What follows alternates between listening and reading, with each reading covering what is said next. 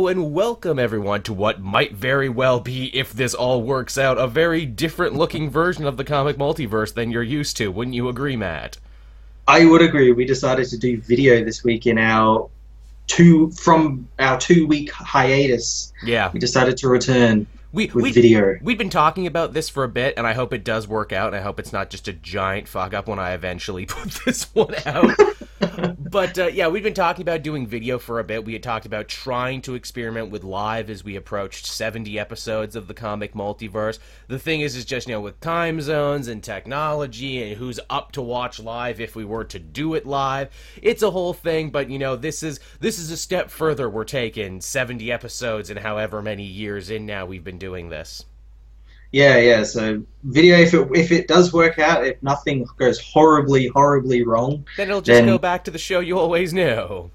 Yeah, and if it works out really well, then we'll do more video shows. So I think people like the video shows. I think they do. I think that, just talk seriously about the business of YouTube and podcasting. I think that is the way it's going. I think in a weird way, YouTube and YouTube shows have replaced television. They've replaced the average talk show.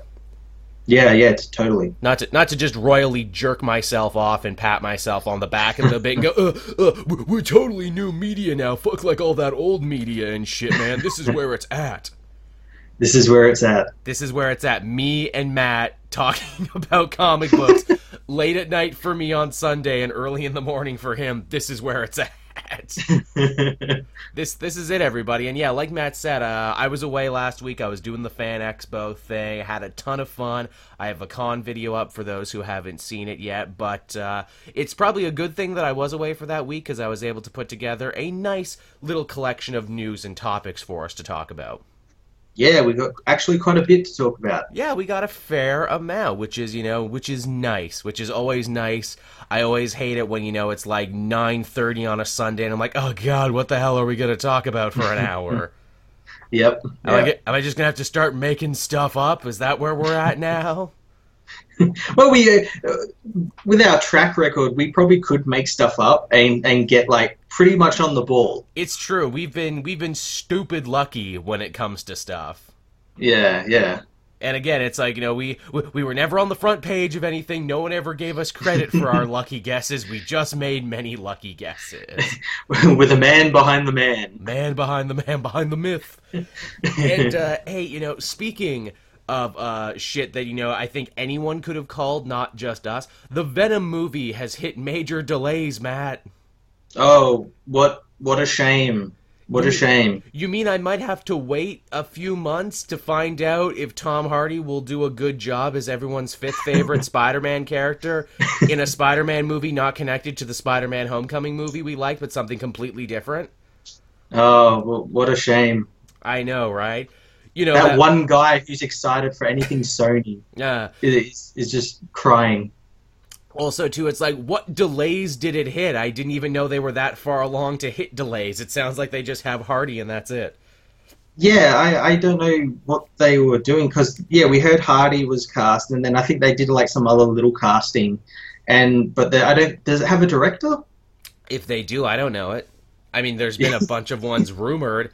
I mean, maybe that's the delay. Maybe the rumor, maybe it's the director they kidnapped keeps escaping from the basement and they keep needing to hunt him down. Oh no, the director got out again. His emails with Amy Pascal keep leaking. Oh no. Oh no. Ruben Fleischer was the guy who was rumored to direct as of May. Oh, okay then. But again, the movie's hit a major production delay, so who the fuck knows? Yeah. Also, too, what's going to come out first? Is this Venom movie no one asked for going to come out first? Or is that Silver and Black Cat Silver Sable movie no one asked for going to come out first? Because that one actually has a release date. Yeah, well, I actually haven't heard about anything around that movie since it was announced. Nothing has come out, who's playing who, directors, anything. Maybe it's not a good sign that you opened with a release date and nothing else. They followed the DCEU plan of marketing. We'll take a date and we might do a movie on there, but we might not. I don't know. Look, we're just saying save the date. We're saving the date so we remember. We work better under pressure. You gotta light a fire under our ass for us to get it done. That's how you know, Matt. That's how you know. I mean, let's do this because we like to do this on the show. Hypothetically, if they gave you, Matt, the reins to a Venom movie and you could do it the way you wanted and you could try and make it good, how would you do it? I'd make it like John Carpenter's The Thing.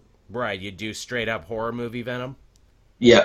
Where he hops into anyone. Shit, I mean, the way I would go with it, and it sucks that they're not going to do it because they've already said it's going to be Eddie Brock and it's going to be a traditional Venom, I would say chuck out everything people think they know about Venom and just do Flash Thompson. Yeah, I could see them probably doing something like that. Do we know if Tom Hardy's playing Eddie or Flash? I don't know if it's 100% concrete yet, but he's probably playing fucking Eddie because that's the only Venom people know. Yeah, that's true. They're not going to get creative with it. At least this way you could get creative with it and you could make it like a war movie and be like, yeah, there was this kid, he went to a school, maybe with Peter Parker, maybe he didn't, he was a bit of a dickbag and everything, but he was humbled by his military service, and when he lost his legs, they said, hey, put on this crazy alien costume and it will give you powers, but it might also fuck with your head because it's a living alien. Yeah, that could be a really cool film, especially with like the war aspect, because you could play with like the PTSD sort of side of it, and Venom sort of leeching off of that and everything. Exactly. Be like, hey, is this suit actually talking to me, or am I just going crazy? Yeah. And in fact, the government and the military could like lie to Flash and be like, no, you're just suffering, advanced side effects of the PTSD. Holy shit, it's talking to him. Yeah. And again, you would need like next to no actual like Spider-Man connection, because that's like more than enough pathos and drama to carry a movie, I feel. Yeah, exactly. But it's not the Eddie Brock people know from the comics, so they won't like that character who is intrinsically tied to the character of Peter Parker and Spider-Man. I mean, I guess technically Flash is, connected too, but you don't really need him. You could, tell the same story and omit the parts with Peter Parker, at least for the origin. Yeah. It's a rough non-starter, but hey, it's not a non-starter. It's actually kind of cool. Six Flags announces 5 new Wonder Woman and Harley Quinn-themed rides to their park. Jesus Christ. That's a lot of rides, and I was kind of cynical when I read this headline. I'm like, that's stupid. How many rides could you make out of Wonder Woman and Harley Quinn? Then I actually read what they had in mind for the rides, and I'm like, okay, that sounds kind of cool. Apparently the 2 different ones that Harley is getting in the Northern California park is Harley's Crazy Coaster, and then the Spin Sanity ride, which they actually show some ways of how they're supposed to work. One of them's like one of those roller coasters where it spins around and it pendulums back and forth at the same time. And then you got like Wonder Woman's Golden Lasso, which is literally just like a straight shot with a bunch of crazy lasso turns. And I'm like, all right, okay. Yeah, they actually have a bunch of them here at, I guess, what is our Six Flags? It's called Movie World. It's owned by Warner Brothers, so we get like all like the like Arkham Asylum escape rides and cool. Batman slingshots and Justice League versus Legion of Doom rides and stuff like that. See, I wish Canada had cool shit like that. I don't think we have a Six Flags here, or if we do, we don't have one in Ontario that I know of. Yeah. Here's another funny thing I didn't even know when researching all this, theme park ride stuff. Apparently, Cyborg already had a ride at Six Flags. No one really know. Yeah. No one like, hey, he's got a ride. When did that open? I think this might be the first time ever Cyborg beat anybody to anything, but yeah, it's called Cyborg Cyber Spin. Okay. He's sort of like a character who would have like a theme park ride. Like that kind of makes sense. Yeah, he's younger, he's hip, he's cool. He's a bit of adrenaline junkie. He played football. I mean, yeah, I think you could build a pretty cool theme park ride around Cyborg. Yeah. Now, whether they're going to build an interesting solo movie around him is yet to be seen. But that's okay. They have to 2020 to, really hammer out the dents in that one. Yeah, and if he's not, they'll just like pop him in a movie as a tag along with someone else, Flash 2 or something. Yeah, Flash 2, Cyborg a Boogaloo. Flash 2, the Flashpoint, but with Cyborg. Yeah. Man, that's gotta be so bad for the Flash people. You wonder why that movie lost 2 directors already. reasons like that is probably why, where it's like, look, I know you were planning like a movie here and you had all these ideas and concepts and everything. Well, we're going to need you to throw that all away because we're turning this into a Flashpoint movie to try and fix any mistakes that we made because Ben Affleck might not be around after Justice League. Yeah, we kind of have to like pivot, and this is the movie that we're pivoting on. In fact, we were going to call it The Flash Pivot, but, you know, we market researched that when it didn't sound nearly as good. Yeah, people like that animated movie Flashpoint, so we'll name it that. We're just taking that name because that's something people know and love. And hey, speaking of the DC universe and pivoting, apparently Jared Leto, everyone's least favorite incarnation of the Joker, is quite upset that they may get another actor to play the Joker in a possible Elseworld side universe that they're trying to build up. Oh no, what a shame. This is even funnier because this is the first time, seemingly, that Jared Leto has spoken up about this since he said that he felt like he was cheated in Suicide Squad 1. Yeah, it's kind of like going back on his word. Like, yeah, he came out and said, like, that wasn't like the movie we were told we were making. I kind of hated it and everything. And then now he's like, hey, why aren't you including me in this after I've just said all this stuff?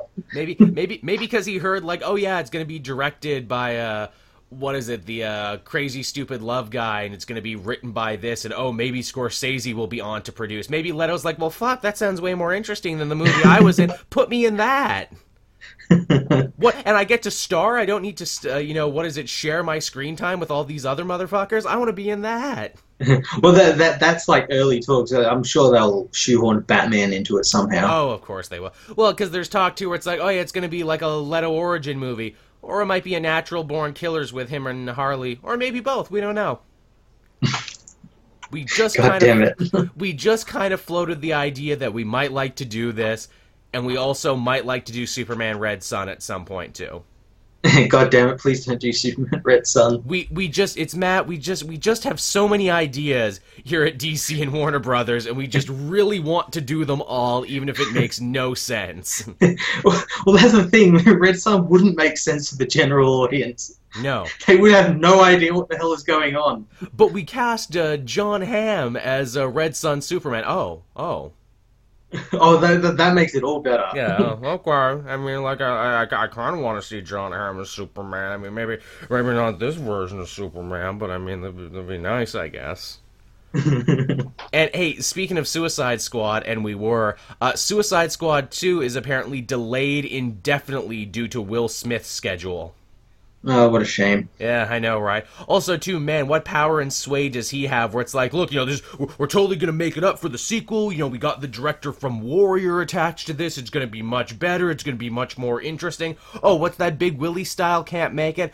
I mean, I guess we got to delay it indefinitely until he's okay. I mean, Well, what they should have done with it is they should have made Suicide Squad like each movie is a different iteration of the team. So like you have the first one, which is like current comic one, and then the second one is like, oh, these people didn't work out because they fucked up everything, so we'll bring in a couple of new people or maybe 2 leftovers from the last team, and then sort of do that for each movie. That's the beautiful thing about Suicide Squad and why you really don't need to be slave to any one schedule.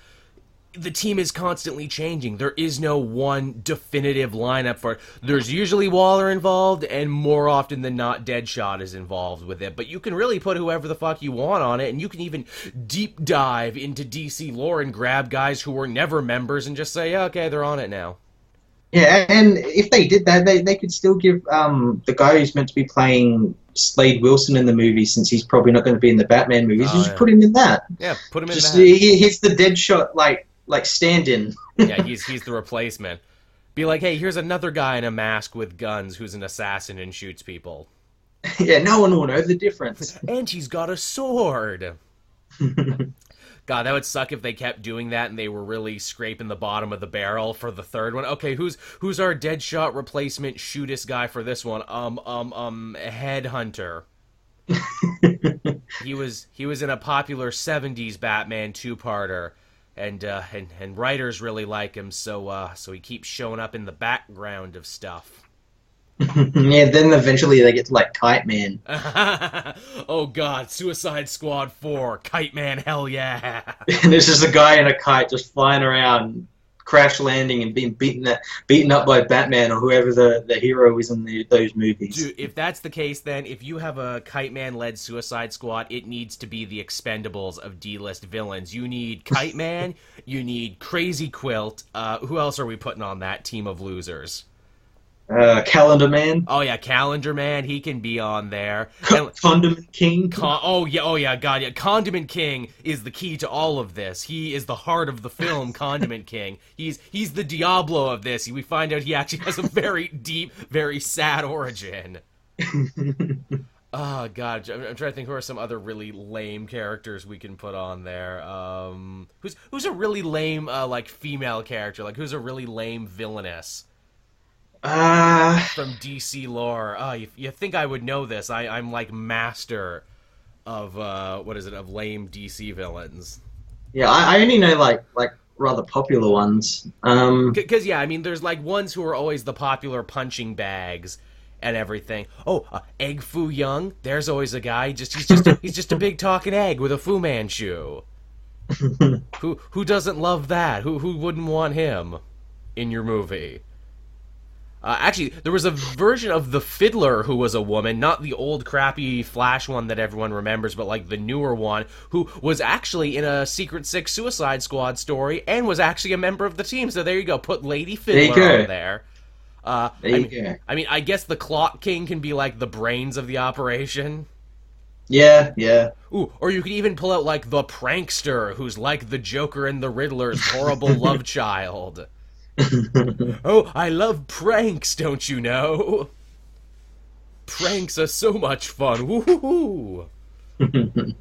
So yeah, there's our lame Expendables version of Suicide Squad for when they eventually get to Suicide Squad 4 and have to, totally scrape the bottom of the barrel. Yeah. I expect fan art on that one very soon. Concept art and storyboards of how that team would fit together. yeah. Suicide Squad 10 is like the shittest team. Suicide Squad 10, this time for money. Hey, speaking of shit characters who no one remembers, again, just to bring it back to Sony, we gave DC Warner Brothers a hard time, but just let's share the caustic love all over the place. Let's go back to Sony for a second. We talked about how, Venom was like everyone's fifth favorite Spider-Man character they're going to try and make a movie out of to stretch their non-Spider-Man holdings. Well, guess what apparently is also in the works right now? What's that? A fucking Nightwatch movie. Do you know who Nightwatch is, Matt? Vaguely. Nightwatch looks like Spawn, everyone who doesn't know, and he looks like Spawn because Marvel really wanted Spawn at this time, because Spawn was really popular in the 90s when he was created. Oh, God damn it. Imagine a lamer rip-off bargain basement version of Spawn. That's pretty terrible. That's not great, especially around the same time when Todd McFarlane's like, oh, I'm gonna make my own Nightwatch, or I'm gonna make my own Spawn movie. You'll see. See, even McFarlane gets fucked up. Even he doesn't remember which one he made. The last thing of note that Nightwatch was actually in, he had disappeared and fallen off the face of the earth forever in Marvel, and with good reason, because he was hot garbage on toast. But the last thing of note he was actually in was, remember Charles Soule's She-Hulk run? Yes. It was really underrated, and it was really cool and everything. He turned out to be like the big overarching villain in that of the very end. Well, if it was written by Charles Soule, it's probably pretty good. It was pretty good, and it was also kind of like Charles Soule being like, ha ha ha, here's the mystery villain, a guy you never would have expected because he hasn't been around since like 1993. Yeah, he's been planning this the whole time. Yeah, just to stick it to She-Hulk. But yeah, seriously, if you don't believe me, Google pictures of Nightwatch. It is shameless how much he looks like Spawn. Yeah. So when this Todd McFarlane Spawn reboot, what studio is that with? I think he might be doing it himself. Oh, okay, yeah. So they probably want to try and beat him to the punch or something. Possibly, which, again, the character basically only existed as a screw you to McFarlane, so I can see why they're like, hey, let's make this movie as a screw you to him, too. Yeah. It's funny too, that's not even like the first or last time that Marvel would try and like rip off Spawn. Remember Doctor Strange for like a good couple years there was rocking a Spawn costume? Yeah, yeah, yeah. They're like, hey, Doctor Strange, he never sells that great. Let's just make him into Spawn and see if that helps. Yeah, Spawn with like magical fingers. Yeah, who doesn't want that? That'll be great. Everyone will love and remember this forever and ever. And not for the wrong reasons, like why I remember it. But hey, it's not all doom and gloom in Night Watch, because the same week Sony also promised that they're going to deliver a lighter, more grounded Crow movie. And yes, The Crow is technically a comic, so I feel okay talking about it on the Comic Multiverse, even though you could really just rename this segment Shit Only Joel Cares About. The Crow, you can't do lighthearted. The whole point of The Crow is a revenge story. Yeah, that's like super gothy and with an amazing soundtrack. Jesus Christ. Fucking Sony. I was on the floor at Fan Expo when this news hit, and my Twitter blew up with like 50 people being like, oh god, somewhere Joel's crying right now, isn't he? Yes, I was crying my mascara tears as I wrote in my Hot Topic journal about how horrible this is. And God damn it. And when I say I love The Crow and I'm a lifelong Crow fan, what I really mean is I'm a fan of the one movie. Not a fan of the other movies. One movie. I mean, like, every sequel to The Crow was basically just a shitty remake of The Crow, which is a perfect reason why Sony shouldn't try and remake The Crow. God, so Sony are like for the last like 2 years, 2, 3, 4 years, they've been in like panic mode. Like, what's gonna make an emoji movie? People like them emojis. Mm-hmm. We'll make a fidget spinner movie next, and then something else, whatever else the next meme is. Yeah, people liked The Crow, right? And like, here's the funny thing, like, some people might get the wrong impression where it's like, oh, you guys just hate all remakes. If they never remade anything, you'd never get any of the few good ones. Hell, It is surprising everyone right now by actually being pretty decent. It sounds like it's pretty decent. I haven't seen it yet, but yeah, it seems pretty decent. By all account, people are digging it, and like, they're digging it because they understood what worked about the original, and where to make the cutoff, and what they needed to keep and what they needed to do. Yeah. It's making a shit ton of money, too. It's going to actually probably end up being one of the more successful movies of the year. I think it's already, like, the most successful horror opening of the year. I think so, yeah. Which is shocking. I guess it's the perfect storm of people who remembered the original and so had nostalgia for it. And also, I think it also did a good job being, like, an actual real-deal monster movie in an era of, like, only, haunting activity-type movies. Yeah. Where it's like, hey, here's an actual monster. And I think it was able to, ride a couple trends from Stranger Things. I mean, shit, they have the main kid from Stranger Things being the main kid in this movie. As Mike and Jay said on their Red Letter Media review of it, it's basically Stranger Things. Kids on bikes in the 80s. Kids on bikes. It's a popular new genre. Actually, no, it's an old genre that's back again. Yeah, it's an old Spielberg genre that's back. Matt, when are we going to make our Kids on Bikes movie? When are we going to get some kids and some bikes? That's going to be the next Sony movie, Kids on Bikes. Kids on Bikes. They're going to ride that wave. They're going to ride that wave. It's like, look, okay, Kids on Bikes, also with emojis. Yeah, emojis on bikes. Emojis on bikes. Man, you're just hitching your star to them emojis, aren't you, Sony? It'll work, damn it. We have marketing. I reckon they made that movie so they could copyright emojis. Oh, I'd believe that, and if so, that's a dirty fucking trick. Yeah, they probably say, you can't use that because we technically own the word emoji. God damn. The internet will just change it and call it something else. Emoticon. Emoticon. Yeah, bringing it back, bringing it old school. But also, to bring it back to the beginning of this story, don't remake The Crow. Just don't do it. And don't remake Highlander while you're at it either. Oh god, yeah, they're doing that as well. Jesus, no. Look, if you gotta remake them, go full Kong of Skull Island and have The Crow versus Highlander.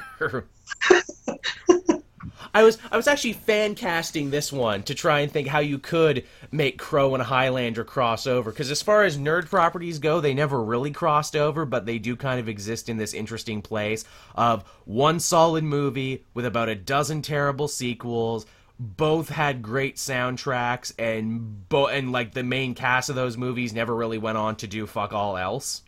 Hmm. Well, Brandon Lee has the, excuse that he actually fucking died. So. Yeah. I mean, everyone else from Highlander, Lambert, what was your excuse for not doing anything? You didn't take a prop bullet to the chest, but your career did. Yeah, but he was French, so he was a weird Frenchie. N'est-ce pas? He's probably really famous over there. He's also half blind now too. That's another thing why he never did. By like Highlander Endgame, he could barely see. Oh God. Yeah, that's how sad that one is. But yeah, I'm trying to think, like, how could you do a Crow Highlander crossover? I'm trying to think thematically. Like, the Crow is all about defying death for a short amount of time, being immortal essentially until you get your revenge, and Highlander's all about you can only kill them by chopping off the head, which indeed is how you can kill a crow too.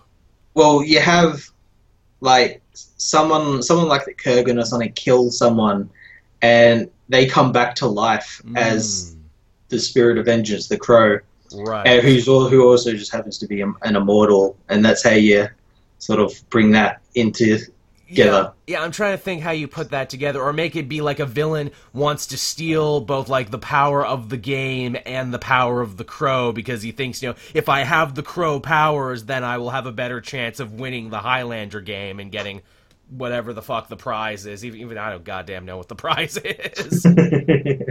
No one knows what the prize is, but I think a smart writer could bring that together of being like, well, Highlanders and crows, they've been fighting a shadow war for thousands of years, and the two halves of the same coin, and the Dark Knight's metal and everything. I was about to say that sounds a lot like metal.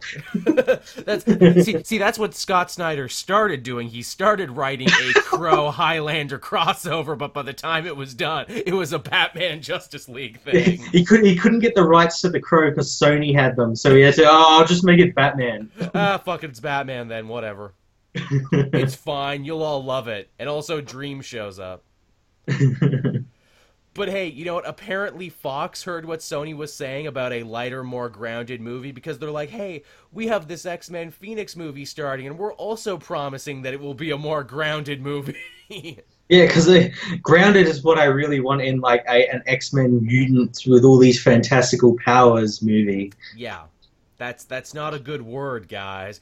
It worked for Christopher Nolan like almost 10 years ago now, and he's like, yeah, for Batman Begins, it'll be a more grounded, realistic Batman movie, the likes of which you've never seen before. You just don't get to add that to your superhero movie and hope we'll like it. I think that's like what people are doing nowadays. Like since Batman Begins, everywhere has been added, it's more grounded than the first one or the sequel or something. So they just add that word in thinking it sounds smart, or people are going to go see it because it's not going to be just wacky superhero stuff. Also, too, how the fuck do you do a grounded version of the goddamn Phoenix? You see that they're on the ground. Oh. That's what they meant. Oh, no, they don't actually go to space. They're grounded the whole time. Professor X grounds them, and they have to go to their rooms. I bet that's what they fucking meant. They're not going to space. They're just going to stay on Earth. They're grounded. Literally. They're literally grounded. They're teenagers who are grounded. You defeated Apocalypse. You're grounded, young man. Go to your room without dessert. Do not pass go. Do not collect $200. And Jean's all like, oh, I'm angry now. Phoenix powers, activate. Ooh. That's how it happens. It's the movie. That'll be $10 plus popcorn. Yep. Hope you like it. Be sure to come back for Deadpool and X-Force and whatever else we're doing. Yeah. Which, hey, speaking of which, for X-Force, didn't they get the former showrunner of Daredevil Season 1 is going to be directing that X-Force movie now? Yeah, Drew Goddard's going to be directing it, so it probably will be pretty good. Right on. He did good job. Me like you. Yeah, I don't know if he's writing it. Yeah. Because when he writes it, his stuff is really, really good, like Cabin in the Woods and Daredevil and everything. So yeah, maybe he's writing it. I don't know. I hope he does end up having a hand in it, because I do like his writing. Like you said, he has a good track record. Yeah, yeah. And actually, this is a perfect segue because speaking of which, hey, Daredevil Season 3, they put out a casting call for a potential new villain in Season 3, and everyone believes that it's Stanley Carter, the Sin Eater. Oh, I don't know who that character is. Sin Eater was a character that actually came around during the Jean DeWolf saga, and also, like, right around the original Venom storyline, too. Basically, he was a cop. Well, actually, no, he, like, started as an agent of S.H.I.E.L.D., and he got, like, shot up with a bunch of science juice that made him super strong. But, like, he was also a total zealot and fanatic and believed that people weren't doing enough to punish criminals. So he got fired and got busted down to be an NYPD cop because, you know, you can be a fanatical zealot and a cop and be an asshole and it's fine. And no one will look at you both ways because, you know, it was the style at the time. It was the 80s, unlike today when that stuff doesn't fly at all. No.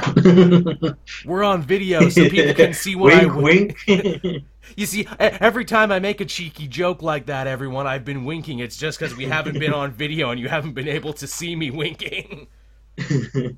But you felt the wink was there. I think that's cool, actually, to have Sin Eater be a villain in a Daredevil show because, again, much like the Punisher, he's a really interesting little inversion of Daredevil. You know, Stanley Carter is a cop supposed to uphold law and order, much like how Matt Murdock is a lawyer and he's supposed to uphold law and order, but they both believe that the system is flawed and broken and that they need to put on costumes and go out into the night and fight crime their own way. Yeah. And of course, because the show loves it so much, he'll be, I guess, related to the Hand, and he'll be a ninja. Well, it's funny. Here's the thing. Like, Sin Eater started off as just a dude with a gun, but eventually they would bring him back, and he would, like, have some crazy sin-eating demon powers in him. Yeah, I don't think the show will probably do that. They'll probably do it something similar to how Elektra was in Defenders. Right. She'll be like a possessed person, right, and he'll be like super strong and be able to fight Matt at like punch for punch. I could also see him being like a really interesting like minor threat where it's like, you know, Daredevil's fighting Kingpin or something, but he sees like all these ritualistic killings going on in the background and being like, man, should really deal with that when I get a minute. Yeah, I could see him maybe being like a villain that ends halfway through the season. Could also be an interesting mystery because it's like, hey, here's new character, Officer Jean DeWolf and her partner Stanley Carter, and they're on the trail of the killer, and it's like, oh, who could the killer be? It's a big mystery. We need Daredevil's help, only for the big stinger to be like, oh shit, it was Stanley all along. Yeah, that could be pretty cool. They go like, they stray away from all the ninja hand stuff and just go like full on crime like the first season. Yeah, I would like that. And also, hey, too, Sin Eater, if this is true, Sin Eater is a Spider-Man character. Yeah. So that means they're playing nice with them, and that means we could see more Spider-Man characters that they'd never touch in the movies show up in the Netflix show. Well, do you think, like, they probably are playing nice, but do you think, like, it's because it is Sin Eater? It's like, oh, no one gives a shit about him, you know? He's not some A-list villain, you know? That probably helps a ton, that he's like, no, yeah, we would never do him in a movie in a million years. But I'm super excited about this, because that means we're that much closer to what I've been pitching forever, and that is, okay, Luke Cage Season 3, Tombstone is the villain. That'd be pretty cool. Again, because, Lonnie Lincoln and Luke Cage have a lot in common, and they are kind of dark, cracked, mirrored versions of each other. And Tombstone can take a punch, which means that he could go one-on-one with Luke Cage. I think that would be some amazing television. Yeah, do we know who the villain is for Season 2 of Luke Cage? Because that's, like, filming at the moment. Yeah, they got a couple people they cast who could be potential villains. There's I don't know if he's Bushmaster, not Bushman. Bushman is a knight, or is a Moon Knight villain. I think it's Bushmaster. I do remember hearing something about a Bushmaster or something. Right, Bushmaster, who is a completely throwaway Luke Cage villain, as sadly most of his villains are. But what's interesting about him is he actually has more of a storied history with Misty Knight, so he's more of a Misty Knight villain than he is anything else. Yeah, well, she's coming back. She's got her robotic arm as well. She's got her fucking robot arm, and it looks so dope. Awesome. Looks dope as hell. Cannot wait for that. That's going to be sweet. Also, too, another thing they were talking about for Daredevil Season 3, that it might be very heavily based on the Bourne storyline, given how it ended with, Matt all fucked up and in the care of his mother in the church. Yeah, well, yeah, that panel right at the end of Defenders was like literally a pull from the Born Again storyline, like him on the bed in the church and everything. Was basically shot for shot. And crazy thing about Bourne, too, that they could totally do, it involves Matt, kind of coming to himself again after, having his, world shocked. Also involves him fighting the Kingpin, which means D'Onofrio can come back. And he also meets a bunch of other Marvel heroes, which in that case was like Captain America and the Avengers, but you could easily sub them out for any of the Defenders. He also fights Nuke in that story, and we saw Nuke get created in Jessica Jones, so it would be awesome to see him show back up in Daredevil.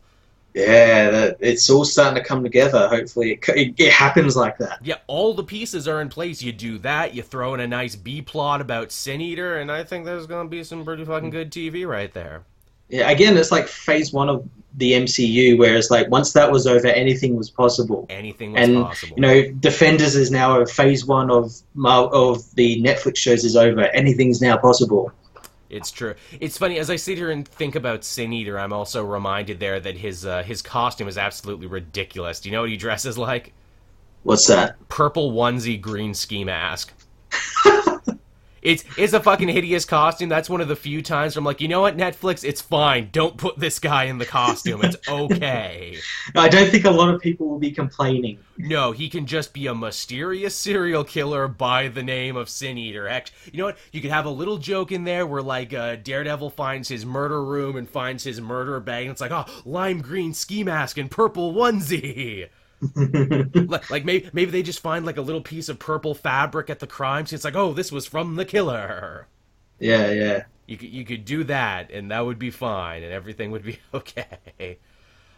Moving on from there to another piece of news that I think had everyone talking about. Some promotional images came out for Doomsday Clock, the next big, huge DC event, after Metal, wherein Batman seems to be reading Rorschach's journal.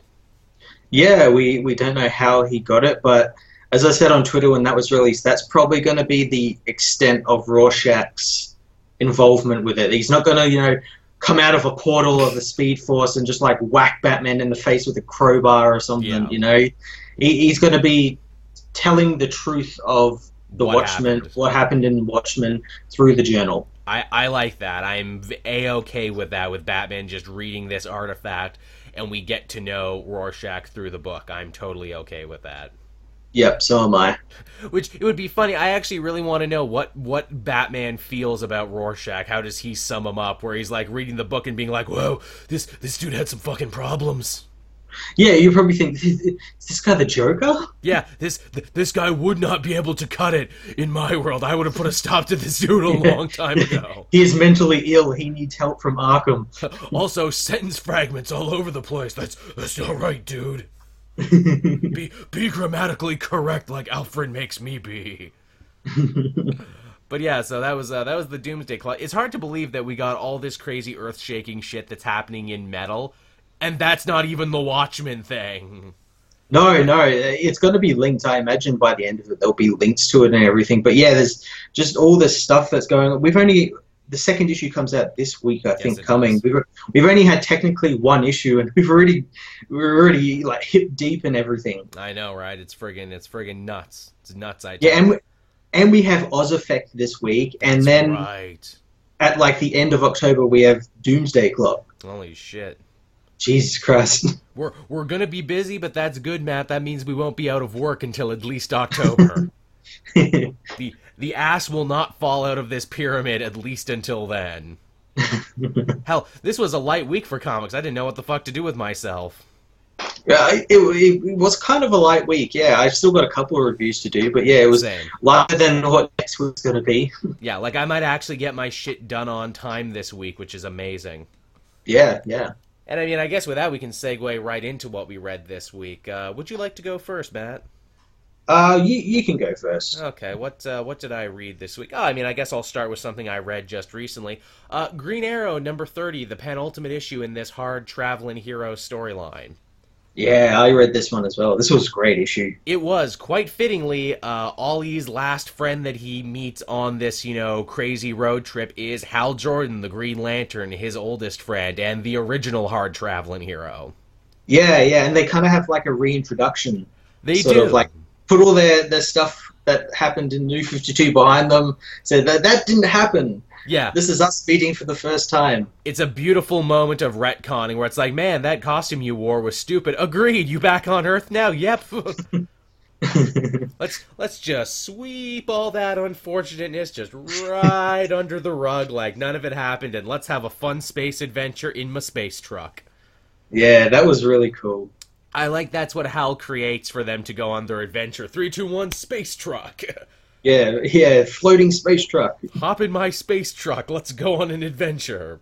Yeah, that's not really much to say about that. It's just, yeah, Green Arrow, Green Lantern, go to space, shoot the shit. It's a fun time.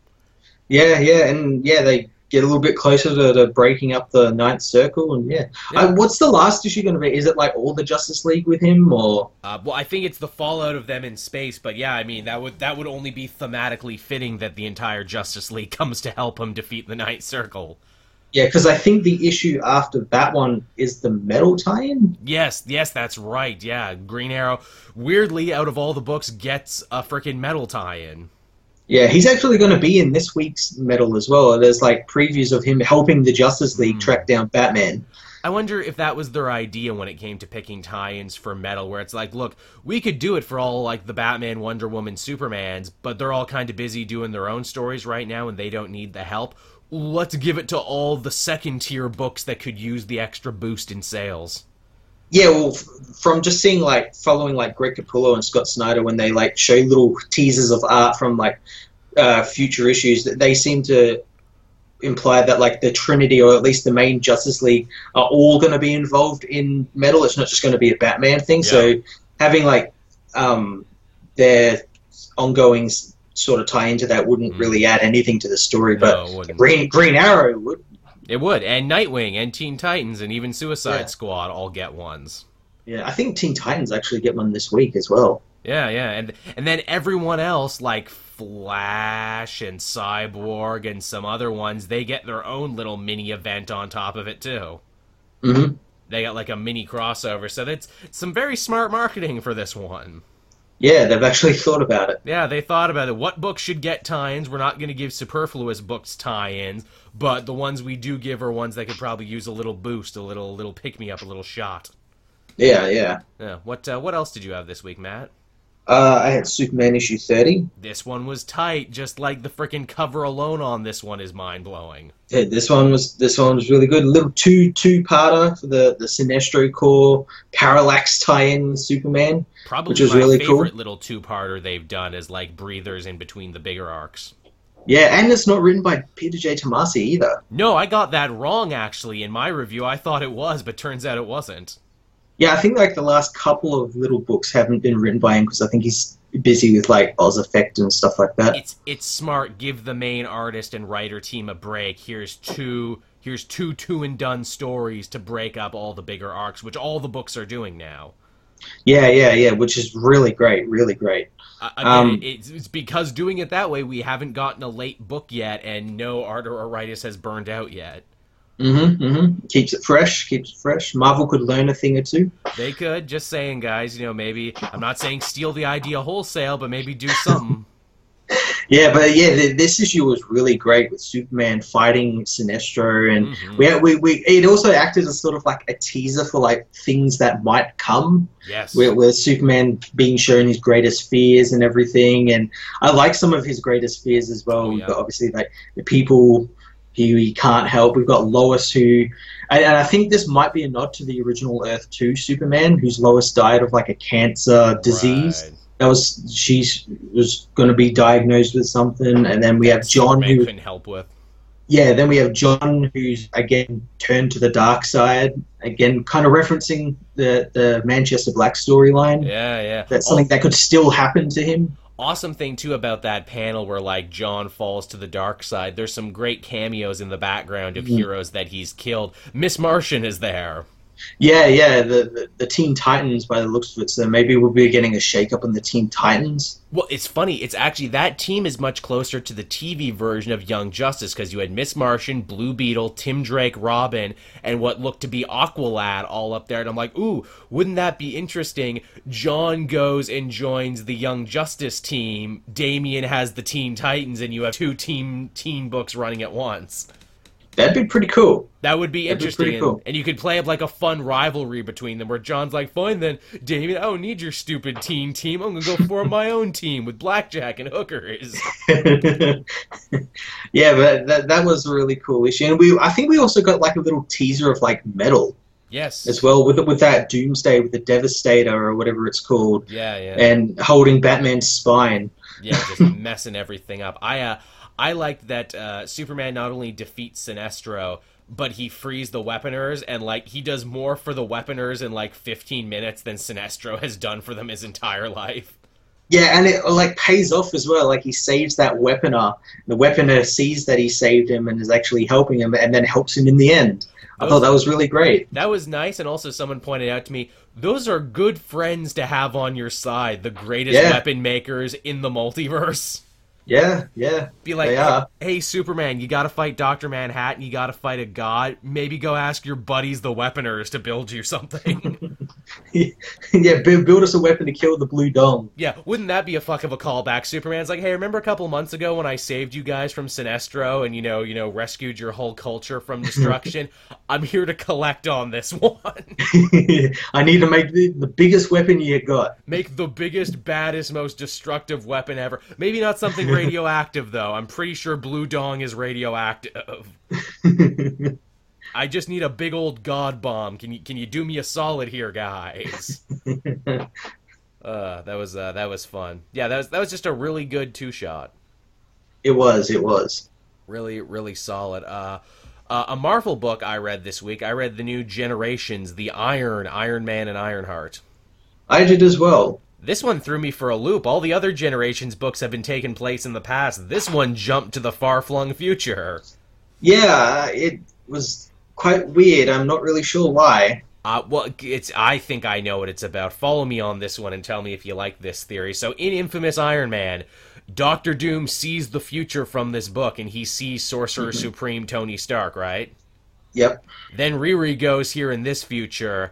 Eventually, Infamous is going to end, and it's going to fuse back over with Invincible Iron Man. I feel like Bendis is planting seeds for what he's going to do when Tony comes back. Maybe, but as well, when I started reading this book, I'm like, this is just so Bendis can have all his own creations. Yeah. Oh, God. Dude, they run into the fucking Avengers next, which are characters that I think only Bendis cares about. Yeah, they were in his Avengers run and everything. But yeah, it was just like characters he cares about and like as made recently, like the Sorcerer Supreme Tony Stark and everything. And it felt really weird, I guess, because it was in the future. Yeah. And the art kept changing too because it was Marco Rubio who did it. Here's the thing: I thought that book just had a million fill-in artists. No, apparently that's just his style. He's a multimedia artist who does like a million different styles. That's his thing. It was really jarring where you'd have really nice like big panels of like Morgan Le Fay fighting or not fighting Sorcerer Supreme Tony Stark, and then like changed his art the next page, and it's really weird. It was weird because the story didn't feel like it warranted changing every 5 pages. It would be one thing if it's like, it's a crazy, trippy world where, like the hero got drugged and is now seeing through this haze where everything is different. Yeah, and like with all these generations, the hero kind of has to learn a lesson, yes, or like be imparted some type of wisdom from the older hero. And this one, Riri's lesson was like to remember she's like an inventor and futurist, and like she never really forgot that. It's true. It's funny because, yeah, you're right. Like, all the other generations have followed the same pattern of, like, hey, here's an important piece of information to take back with you to your time. Here's something that, kind of changes your outlook. This was basically just future Tony being like, yo, the future's fucking awesome, right? Maybe go back to your time and make your future awesome, too. Yeah, and they kept like referencing like what she's gonna do in the future. Like she's a big deal around the galaxy, Dr. Riri Williams. She's really big deal. But they can't tell her though, because that'll ruin the future. Yeah. What I was hoping is that I was hoping it would be something similar to like the Wolverine one, where she goes back in time to like Demon in the Bottle. Tony, he's like drunk and like at his wits end, and it's Riri who gives him like his mojo back. Right. Makes him a futurist again. It is funny. I don't know if Mitch said this or who said this, but it's like you could really only go to the future with Tony Stark because he's not a good role model at any point in time you would find him. Where it's like, yeah, if you went back to Demon in the Bottle, Tony, oh God, I'm drunk, look at me. Or if you go back to like Civil War, Tony, I'm going to start a war for flimsy reasons. Riri can't really learn anything from him on those days, can she? Or if she did, it would be like, wow, Tony's a terrible role model. Why did I model myself after him? He's a fuck up. That would have even been like a really good like sort of play on what everyone's learned something, and Riri learns that like the person she's sort of inspired by isn't who he sort of says he is, and he's kind of a shitty teacher. That he's a little weak. I think people would fucking flip out about that because people have already chosen Riri to be the lightning rod poster child about everything they hate for modern Marvel. Yeah. But then again, those people are going to freak out no matter what you fucking do, so you should just do a crazy story if you want to do a crazy story. Yeah. I mark my words, though, I bet this crazy Sorcerer Supreme Tony future is coming back at some point. Ben just wouldn't have mentioned it twice if he doesn't have, like, a whole event planned for it later. Yeah, that'll be the next Marvel event in Legacy, because remember, Legacy's tagline, every story is an event. Yeah, this will be the Iron Man event that'll bring everything together. It'll be the Iron Age. Yeah. It'll be all of it happening at once. What else did you have, Matt? Let's go through my list here. I had Batman issue 30. Yes, the continued ventures of Kite Man, which I both kind of loved and kind of hated simultaneously. Yeah, I liked it because again we got an interlude and it felt like it felt like it was inhabited by stuff that was in tie-ins. Yeah, well, it's funny. They call it an interlude, and yet they drop more important information in this issue than they have in any of the other ones that have preceded it. Yeah, and Kite Man's like team-ups with all like the like Mr. Freeze and Man-Bat. They all felt like things like, you could have checked this out in Man-Bat and Kite Man. They really did. They really did. And they just like shoved them all in these interludes because, I don't know, they didn't want to seem like they were after money or something. I don't know. It makes me laugh even more so because the whole framing device of this story is that this is Batman telling to Catwoman after he just proposed to her and after they just banged. I can only imagine Catwoman sitting there on the bed, smoking a cigarette, they've ordered Chinese, and she's just like, wow, Bruce, that was a really long fucking story you told me, and why did you keep stopping every 15 minutes to tell me stuff about Kite Man you weren't even there for? Yeah, it seems pretty weird. You're pretty obsessed with this Kite Man dude. It's like that bit from The Simpsons where, like, the Indian mystic shows Bart the future, and it's like, why did you put a story in there about Marge and Homer looking for Lincoln's gold? Oh, I guess the spirits thought the story was a little thin and needed some padding. That's exactly it. This is Batman being like, oh, sorry, Selena, I thought the story was a little thin and needed some padding. Thought I'd just dream up some shit about Kite Man. Also, too, where even though I definitely felt more for Kite Man in this issue, because, you know, they build this whole thing where he's like, you know, he never says die, and he's not afraid of being a joke, and he just gets back up there, because being a Kite Man is what he believes in, man. At the same time, I can't shake the feeling where it's like, I don't feel bad for you, Charlie Brown, because literally everything that's happened to you has been your fault the entire way. Yes, I said that in my review. Everything he encounters is his own doing. Like, what is it? Like, Charles Schultz, like, the Shocker is a weirdly sympathetic villain because he gets beaten up all the time, and he's too dumb to know any better, and he's not even that good. He can only shock and everything, and he's not smart, and you feel bad for him. Like, Two-Face and Clayface, these are sympathetic villains because they have, like, a mental illness holding them back and everything, and you see the good inside them. Charlie Brown was always a shit. Before Kite Man and after Kite Man, nothing really changed. No, not really. All that changes is he flies around on a kite. Yeah, that's it. And like, I actually got into a spirited discussion with someone who's like, no, Batman was picking on him the whole time and everything. And I'm like, but was he though? Kite Man was clearly smart enough to go work for the Joker to go build him his Joker mobile, so clearly he was squandering some engineering knowledge. Two, he chose to hang out at the bad guy bar where Batman picked him up to turn him into an informant. He chose to squeal on all those other villains, Then the Riddler killed his son in retaliation, and he chose to put on a costume and chose to go work for the Joker.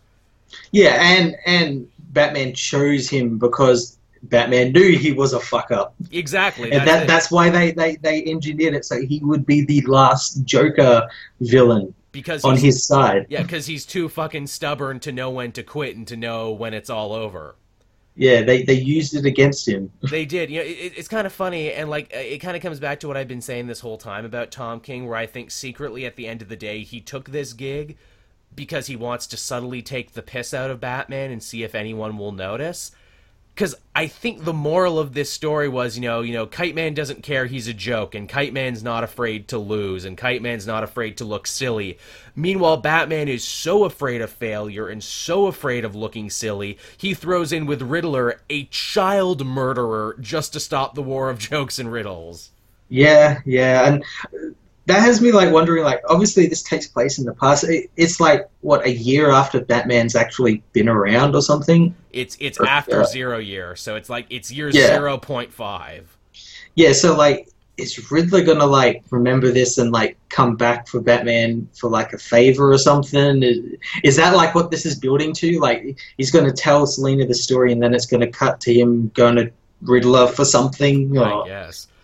Also, can we talk about this too? Riddler got a great end of this deal. He got the money, he got Batman to do his dirty work, and in return he just had to not have his guys kill people. Yeah, that's what, in retrospect, that issue where they had the dinner and everything, and he was trying to sort of convince either side which side he would go with Bruce. And I'm like, why would he even choose Joker? He wouldn't choose Joker. This is Batman we're talking about. Of course he's going to go with Riddler. Yeah. Why give a choice? Why a choice? It's pretty obvious. It's crazy too. You know what my favorite part of this issue was?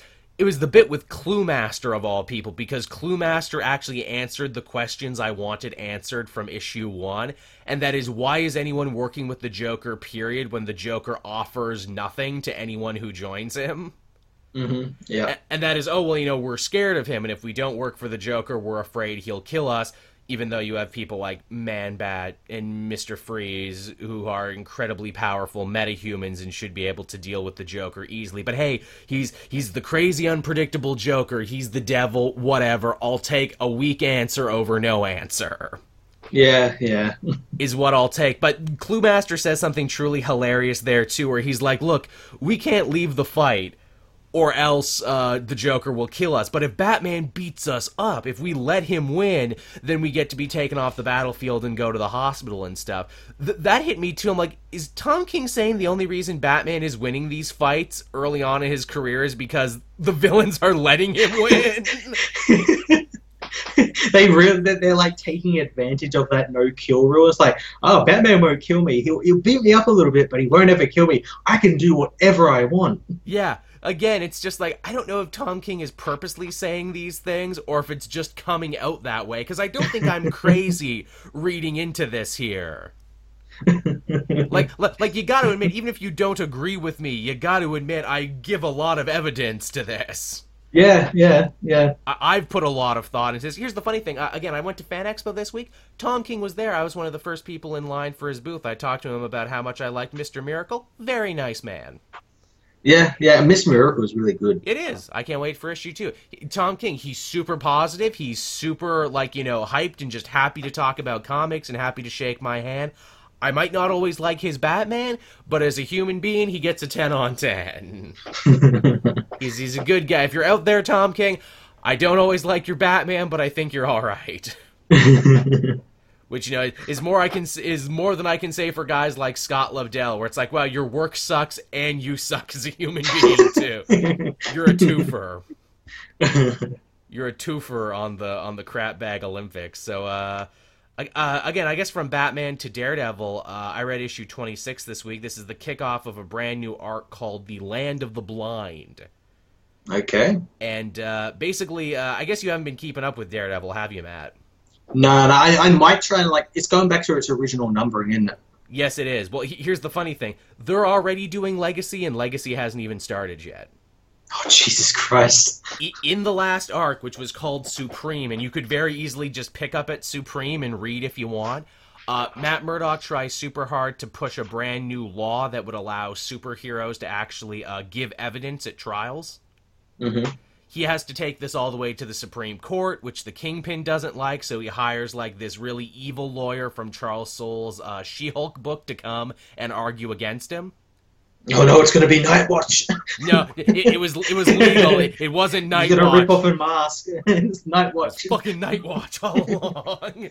It wasn't him, but man, fuck, it could have been. But yeah, so he beats him. He gets Foggy Nelson's help to push this through, and then at the end of it, Daredevil ditches his black costume and puts on his red suit again. Oh, cool. So, in basically one arc, Kingpin is the overarching villain again, red suit, Foggy Nelson. In, like, one issue, they brought back the entire status quo. There you go. There you go. And so in this newest one, they're kind of wrapping up what happened with Matt's would-be sidekick, Blind Spot, from when this whole Charles Soule's run started. You remember him? Vaguely, yeah. He had an invisibility suit, a supervillain, like, literally gouged out his eyes, so he, like, went back to China with his cultist mom. He's in trouble, so Daredevil's got to go all the way to, like, the jungles of China to save him. And, of course, because this is Daredevil in a story revolving Asia, the hand ninjas are already there. Of course. Of course. And seemingly they've taken control of Blind Spot now, and they've given him, like, these really creepy, like, blue White Walker eyes and a cool black costume, and he's fighting Daredevil now. Cool. Yeah. It's a cool kickoff to this new series. I was about it. I like where this is going. Nice. I'm all about it. Okay, what did I have? I had Justice League issue 28. Yes, this is the continued crazy future shit with the Justice League next, basically. Yeah, I can't remember if I talked about the previous issues on one of our shows, but I think you did. Yeah, like the first issue of this arc was fucking awful. It didn't establish anything. It just said, hey, these are the kids of the Justice League, and this kid, it might be Superman and Wonder Woman's kid, and then the second issue came out, and it kind of like, it's like, no, this is the first issue of this arc. Don't read that issue. Just read this issue, because it explained everything. It explained that Hunter Prince is Clark's surrogate son, who Wonder Woman gave up because men aren't allowed on Themyscira. Ooh, that's harsh. And even though there are men on Themyscira. For the purposes of this story, there are no men on Themyscira. So Clark and Lois took him in, and he grew up with John, and he kind of resented John because it says John was like picking on him with like Damien. I'm like, bullshit, John wouldn't do that. John, the sweetest, nicest kid who we've already established is basically Jesus 2.0. Damn it, Brian Hitch. Yeah, and all these kids came from this future where the Sovereign destroyed everything. No one knows who the Sovereign is, although it's obviously Wonder Woman. The Sovereign is David Bowie. I've seen Venture Brothers. Cyborg and Aquaman are like fused now, and called Curry. Yes, they just called him Curry. It's Curry, so weird. Man. And he travels back in time when the kids travel back in time and beats the fuck out of Batman. And the kids, this new issue is just like the kids going off with their respective parents, and it's really weird because it's a really good issue because it's just talking. There's like no action, right. And it's just like Clark and Hunter talking and sort of trying to figure out what exactly is going on. And they used to be, father and son, and Hunter's kind of disillusioned because of this future. Everything's been destroyed and killed, and Superman had a chance to stop it, but Superman didn't stop it because it would require him killing thousands of people. Fuck you, Dad. Yeah, it's basically that. And then they find out that Wonder Woman is sovereign, and they have to kill Wonder Woman now. This sounds like all the reasons why I stopped reading Brian Hitch's Justice League. This story is... It just reads as like one of Hitch's JLA issues. Of course. I believe that after his Rao story, if that book was to continue, this would have been the second arc. Oh, I bet he because there's like stuff in here that shouldn't be in here. that makes sense with when you're reading it in the New 52 JLA. Right. Like they glance over like John being killed. Like they just say, oh, he died in the future. He's not part of this story. He's just going to be shifted over to the side. He died with Lois. Oh, fuck.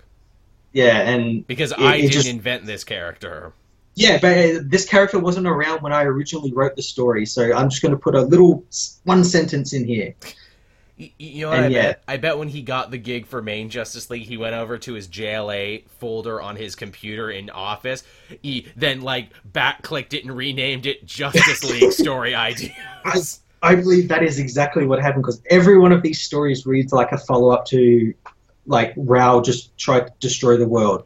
He had to keep topping it with every other story and everything, and yeah, he's going to be off in 2 issues anyway, so... Yeah, he will, and I will look back at Justice League and see what up. Yeah, they haven't actually named a writer yet who's going to be filling in. No, they haven't.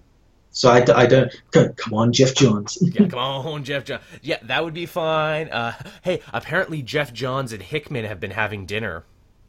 Ooh, Hickman, Justice League, yes, please. Imagine that. Actually, I would really like Hickman on that mysterious JSA book that keeps coming and going. Well, it's funny because, like, someone was talking to Brian Hitch, and he mentioned he wants to do something with the JSA, and... Yeah. Yeah, exactly. But the thing is, he said, I want to do what I did with the Ultimates, but with the JSA. And I'm like, that does not fucking work. Hey, like, you cannot put Ultimates in the JSA. That's not how it works.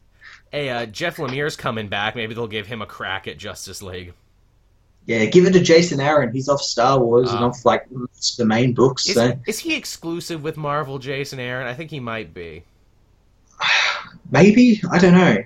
I think he might be exclusive with him because I don't see him write anything else, just Marvel and his own series. Yeah, he maybe, yeah. Which, hey, ain't a bad gig when you can get it.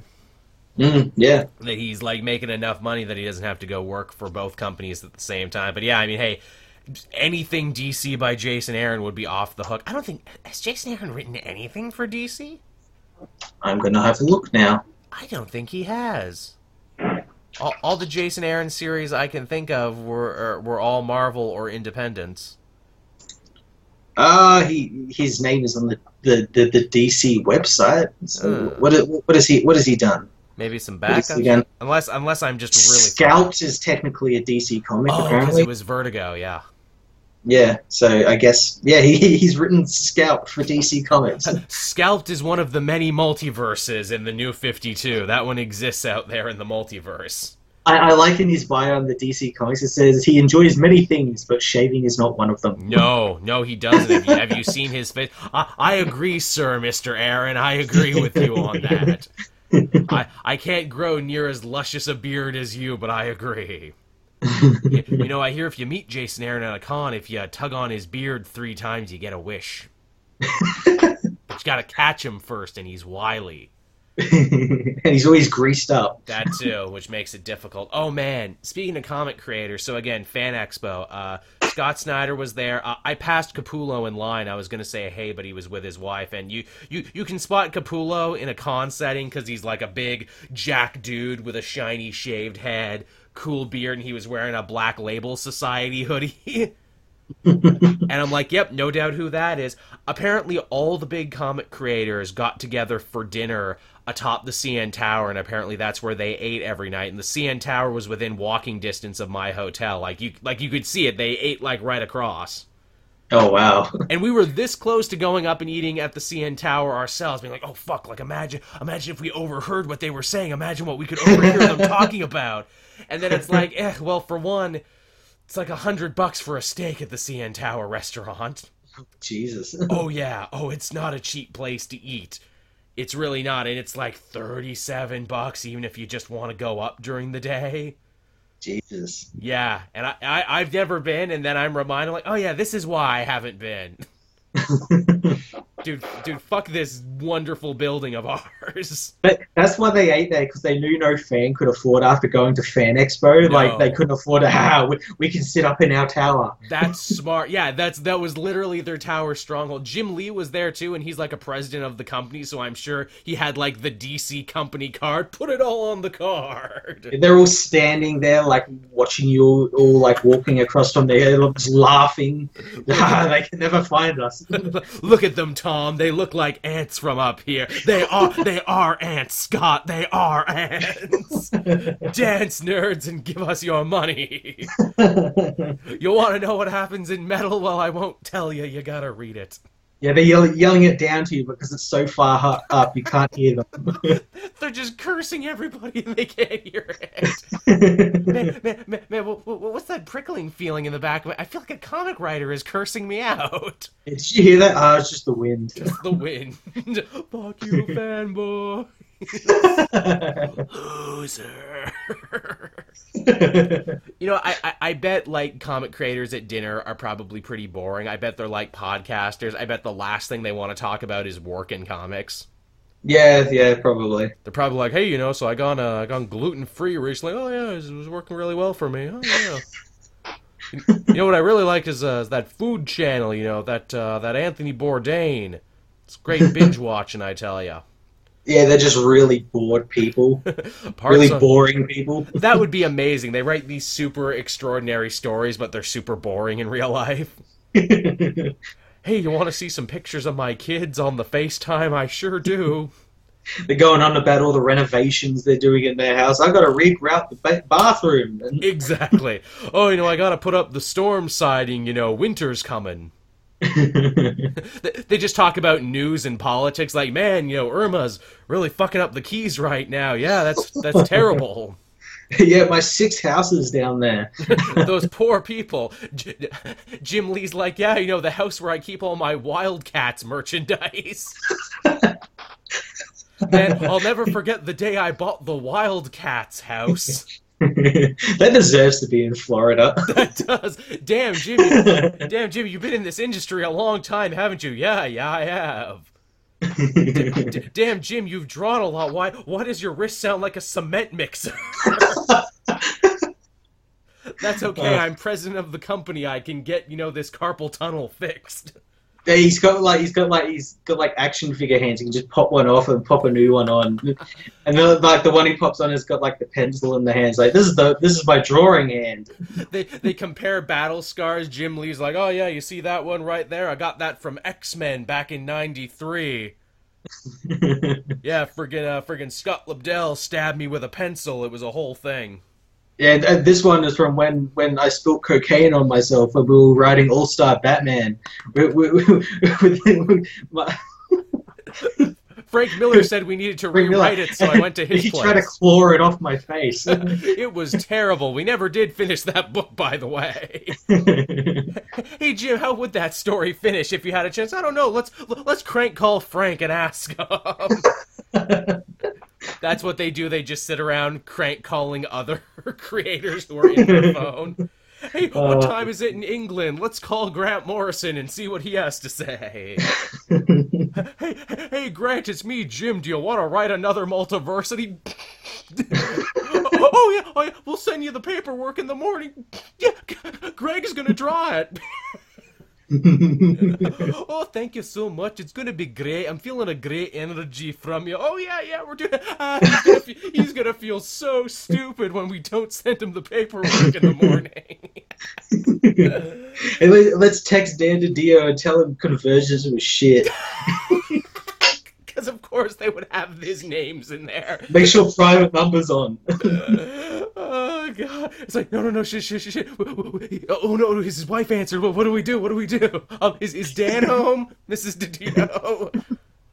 Can we talk to him? It's really important. Have you boys been drinking? A little bit. This has to be a show now. Like, forget this, like, dinner for three, like, you know, Masterpiece Theater. We need drunk comic creators, the show, just crank calling other comic creators. No, that needs to be a show. Just like pissy comic creators, like, hey, I created this great character, then you retcon them out of existence, you dick. Why do you hate the blue Nightwing, Dan? Yeah, exactly. That's why do you hate the blue? What's wrong with Stephanie Brown? Why do you not want to put her in things? I just don't like redundancy. We've been over this. You called me at home for this, guys? Yes. What the fuck were we talking about? Oh yeah, the comics that came out this week. That was a great diversion. Jesus Christ, that's probably one of our longest ones. Not to pat ourselves on the back for great diversions, but that might be my favorite diversion we've done in 60 episodes. That's one for the best of real. And it's perfect because we're on video as well. Exactly, man. See, you're getting your money's worth for this video. Oh fuck, we're not charging you for this. God damn it. Yeah, we're charging you now $59.99 a month. Yeah, right. $9.99. You can send that as a check or as a bunch of pennies. It's fine. I'll pick it up. Actually, hey, you know, if you want to pay the bills around here, Matt and I got 2 brand new T-shirts designs over at TeePublic. We do. You can get an awesome Thor Ragnarok Cape Joel and an awesome Thor Ragnarok inspired Fortress of Solitude. Matt really outdid himself on those.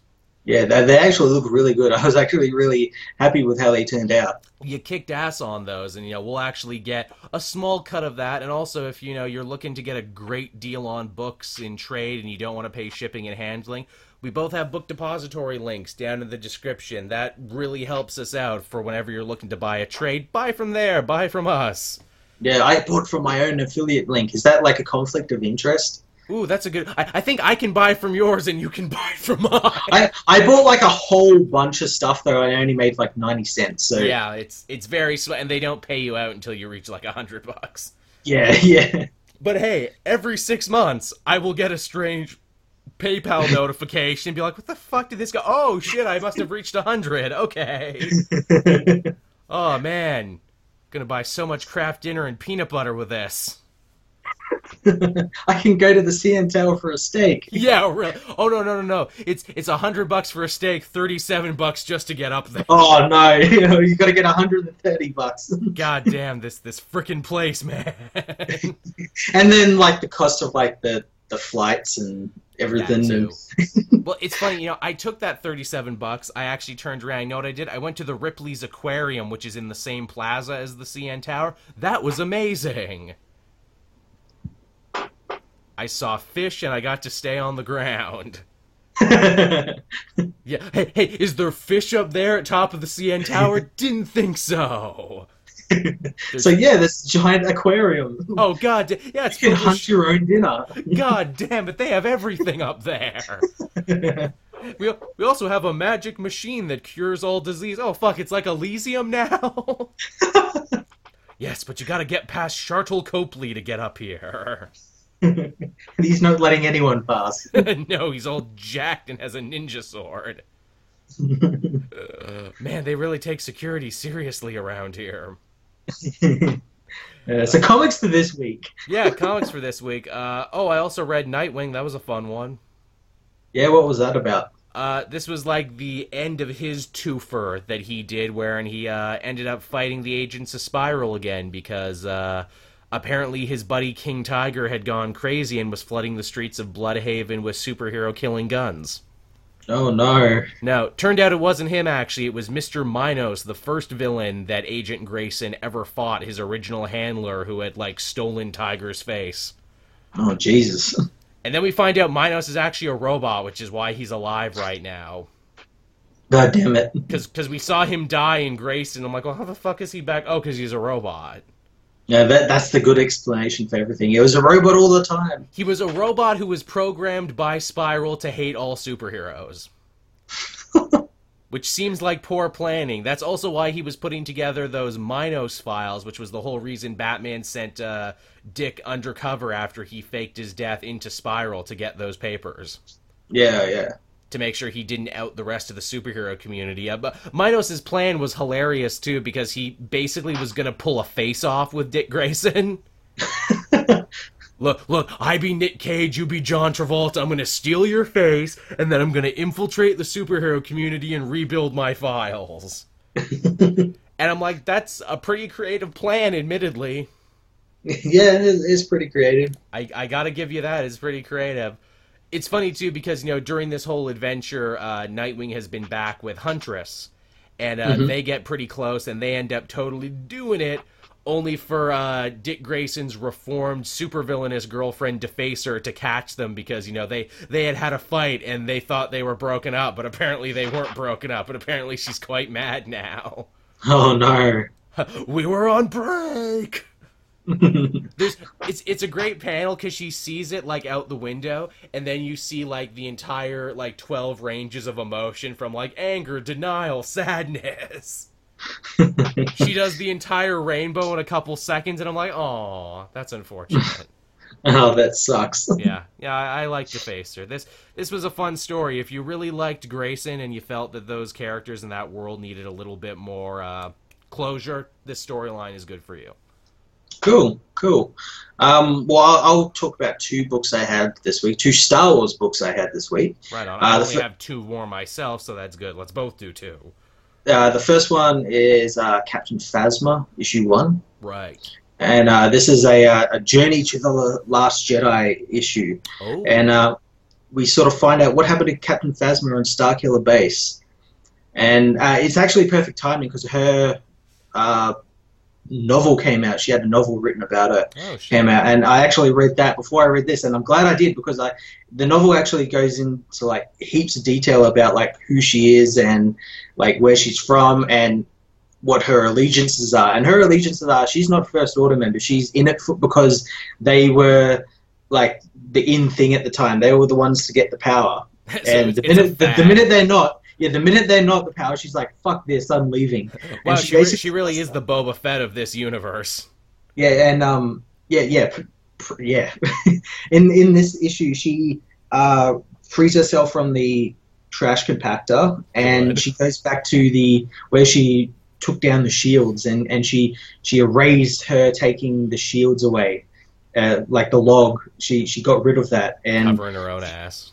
yeah, and she found out that just before she did all that, a couple of minutes before she did all that, someone else was there Oh. and was just like, I guess, like doing technical stuff. And she's like, I'm going to blame this guy. And so the whole issue is her sort of reciting to her logs that she's hunting this guy who took down the shields. So she's made up her own mission. Yeah, and while the base is like exploding and everything, she's like just following this guy, and the guy ends up like leaving the base, and she commandeers a TIE fighter to go after him, and she's got like some pilot with her and everything, so she's hunting this guy to cover her own ass, basically. That's funny. I like that. That's clever. Yeah, it is a really cool book. It's written by Kelly Thompson. Oh, nice. I like her. I might have to check that. I'm so far behind on all these Star Wars books, but I like that most of them are like tiny little mini-series that I could probably get done in a short amount of time if need be. Yeah, a lot of them are just like 5-issue miniseries. Yeah, can't mess with that. That sounds good. Yeah. And you said you had another Star Wars one? Yeah, the other one was Darth Vader issue 5. Oh, yeah. I read the first 2 issues of this. Yeah, this one wraps up the first arc with Vader getting his lightsaber, and he gets the lightsaber in the last issue. And this issue, he heads to Mustafar, where his castle will be in Rogue One. It looks exactly the same, like the same. It's just no castle there yet. And we find out that there's like a dark side well under there. Oh, well, that's helpful. And Palpatine wants him to take the crystal there and make it bleed, so it becomes a Sith crystal. And he does that, and it's really, really cool how they did it. And he gets blasted back by this crystal, and then he's like saying, "Oh, what have I done?" And then you think it's still going, and he goes and sees the Emperor, and he kills the Emperor. And then he finds Obi-Wan and reveals himself to Obi-Wan, and we find out that that's like a possible future. Right. That this crystal shows him. Crazy crystal dreams. Yeah, and he's like, "Fuck this shit." And he imbues it with the dark side force, and the issue ends with him with his red lightsaber. Nice. Yeah, I don't know. I think the next issue is him fighting the Inquisitor. Ooh. Because the cover looks like they've been fighting. So at least the Inquisitor's coming back, which is really cool. Yeah, that's it. The one we've seen in Rebels, right? That Inquisitor. Yeah, the bald one, yeah, with Right. the spinny lightsaber. I wonder if they'll reveal his name in this. We never got a name for him. Yeah, we'll probably end up getting since this takes place literally right after episode 3, I imagine we'll get his like recruitment or like what he's been up to, if he's been around or something. That's cool. They revealed he was a temple guard. That's basically all we knew about him before he became an Inquisitor. Yeah, so we might get a little bit more about that, how he became a Sith. Right, and what that means to be an Inquisitor as opposed to being a full-blown Sith, and what that means for the Empire. Yeah. I'll be interested in that. I will definitely have to catch up on that. That sounds totally my speed. Yeah, it's really cool. The last book I read this week was Champions, and this is a fun one because this was kind of more of a laid-back, silly kids' adventure story, and the focus was entirely on Cyclops. It was, because he got his emotions fucked with because of Psycho Man. Yeah, Psycho Man totally fucked with his shit, which is funny. I'm sure you put together this one the way I put it together. The champions are having a karaoke contest, and, like, Scott is really bad at it because he's a total stick in the mud and he's displaced from time, so he doesn't know what modern songs are. Mm-hmm. But it's funny, too. They're like, oh, there's a bunch of riots happening, near this shitty, ugly statue. Let's go deal with it. Oh, the crowd's gone. Who was behind this? Oh, Psycho Man was the reason. Yep. Yeah, he wasn't really like he wasn't like an important villain. No. Like, he was just like a cog to get the story going so that we get a story about Scott. I like that. I like that too, and I like that Mark Waid being like, hey, look, I can do funny, silly teen drama stories, and I can also put a little bit of political commentary in there. Yeah. To the point where some people probably didn't even get what I was saying. No, I actually didn't get that at first, and then when I reread it again just before I reviewed it, I'm like, oh, okay, I didn't get that. Not a lot of people were going to get that. No, I dig that. It's almost like, I'm sure people have been yelling at Mark Waid, being like, oh, your political commentary is too on the nose and too in people's face. And it's like, okay, fine. You want me to be subtle? I'll be fucking subtle then. I've never found it to be too on the nose, because they're a team that stuff like that would appeal to. Exactly. That's always how I've dug about it. But yeah, it's cool to see Scott get one, and it's funny, his emotions are all over the place, so he'll be really jacked and really excited, then he'll be really sad and really down in the dumps. Yeah, it's like, I can't ever see you. I can't cry because my tears might blow up the earth. And he becomes Morty from Rick and Morty. Oh God, my voice is annoying and my visor could fall off at any moment. And nobody likes me, and I'm just trying my hardest, and my older self becomes a bad guy. Yeah. I don't want to become Hitler, guys. I don't want to become mutant Hitler, everybody. And the mutants are in a really bad place right now, and it's just just bring it down a whole notch. It turns out all he needed to get over his problems was to just flash fry a motherfucker. Yeah, full force. Turn the power up a little bit. Whew, that was good therapy. I'm back to normal now. Okay, good, because you almost killed that guy. I like this one. It's funny. It's fitting that a story like this should really focus on Cyclops, because this reminded me very much of an episode of X-Men where they'd play baseball or go to the mall or something. Mm-hmm. I'm like, oh, these are the sort of stories X-Men used to do. Yeah. This I like. I like that, champions can kind of do both, and I like that this was really a breather issue where it's like, hey, Secret Empire was really heavy and really dark and really serious, and Legacy looks to be Avengers versus Champions, so here's a nice breather story to...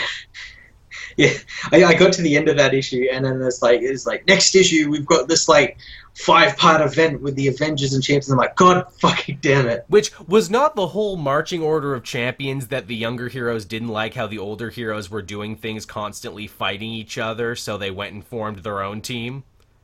Yeah, and now we're getting them versing each other. There's two sides to it and everything. And was not the moral of Secret Empire, the only reason that Nazi Captain America could succeed was because we were so busy fighting each other we couldn't see what was right in front of us? Yeah, it happened because of events. It happened because of events. Well, it's nice to know we learned nothing from this. At least, if nothing else, judging by the cover, they're calling it Avengers versus Champions, but really that's the clickbaity title. It looks like they're all going to be fighting High Evolutionary, but then he's either going to take control of them or do something. Yeah, they're going to be teaming up together for something, and the good thing is I read both books, so I I can jump on in really easily. Exactly. I'm not going to have to pick up an extra book. I guess I'm along for the ride, and because Mark Waid writes both. Mm-hmm, mm-hmm. Don't jerk me around here, Mark Waid. I don't likes to be jerked in that way. So yeah, that was what I read this week. Is that everything you read? Yeah, that's pretty much everything. All right, and we finished on the same time. Whew. So there you go, everyone. That's a very special episode of the Comic Multiverse for you, all wrapped and ready to go. Yeah, I think it's pretty successful with video. Yeah, with Vidya and everything. You done did seen us. And I can only imagine this is going to be popular, which means, damn it, I'm not going to be able to sit in my underwear draped in a blanket every Sunday night to do this show, because, you give people the video inch, and soon they'll want the video mile. They want everything to be video. All video, all the time, which... You know what, we wanted to do that anyway, and we figure that's the least we can do for you because you all been so cool and so great. The only question is now moving forward is, do I put the audio version up for people to carry around for them on Patreon first, or do I put the video, or do I put both up at the same time so people can choose? Put them both up at the same time so people can choose. Hit them with both barrels, everybody. That's what I'm gonna do, and that's also my clumsy way of saying, hey, if you want to listen to this one first Sunday night as soon as we're done, become a patron for as little as $1 a month. You can support me and Matt. You can support the channel. Can help keep the lights on. Can help us buy comics and everything else we need to do our work. And you get the gift of getting to hear and see and listen to stuff first. Yeah, now you can see us. So you get that's like an addition. You literally can now see us. That's totally the thing. You get the gift of looking. If hearing's free, looking's gonna cost you. Although actually, we're just gonna put the video up on Wednesday for everybody too, same normal time. But looking first will cost you. Yeah, being the first to see. But only $1. I was gonna make a joke there saying for the price of a cup of coffee, but where the hell can you get a cup of coffee for $1 anymore? I don't know, like 7-Eleven? I guess. I'm trying to think. Like really shitty gas stations, like 90-cent coffees or something. For the price of a really shitty cup of coffee, you can listen to a not so shitty comic podcast and look at us at the same time. So there you go, everybody. I'm going to start winding down the show. You have anything you want to promote, Matt, before we end this? It's funny, you just come back from a Comic-Con. I'm going to a Comic-Con, not this coming weekend, but the weekend after. Nice. I'm going to be attending Oz Comic-Con Brisbane. So expect a video probably showing you the floor, and I might even do like a what I bought sort of thing at the end of the video. I always do. Yeah, because I imagine I'm probably going to buy a bunch of shit. I really wanted to find the Steven Universe art book while I was at Fan Expo, but I never did.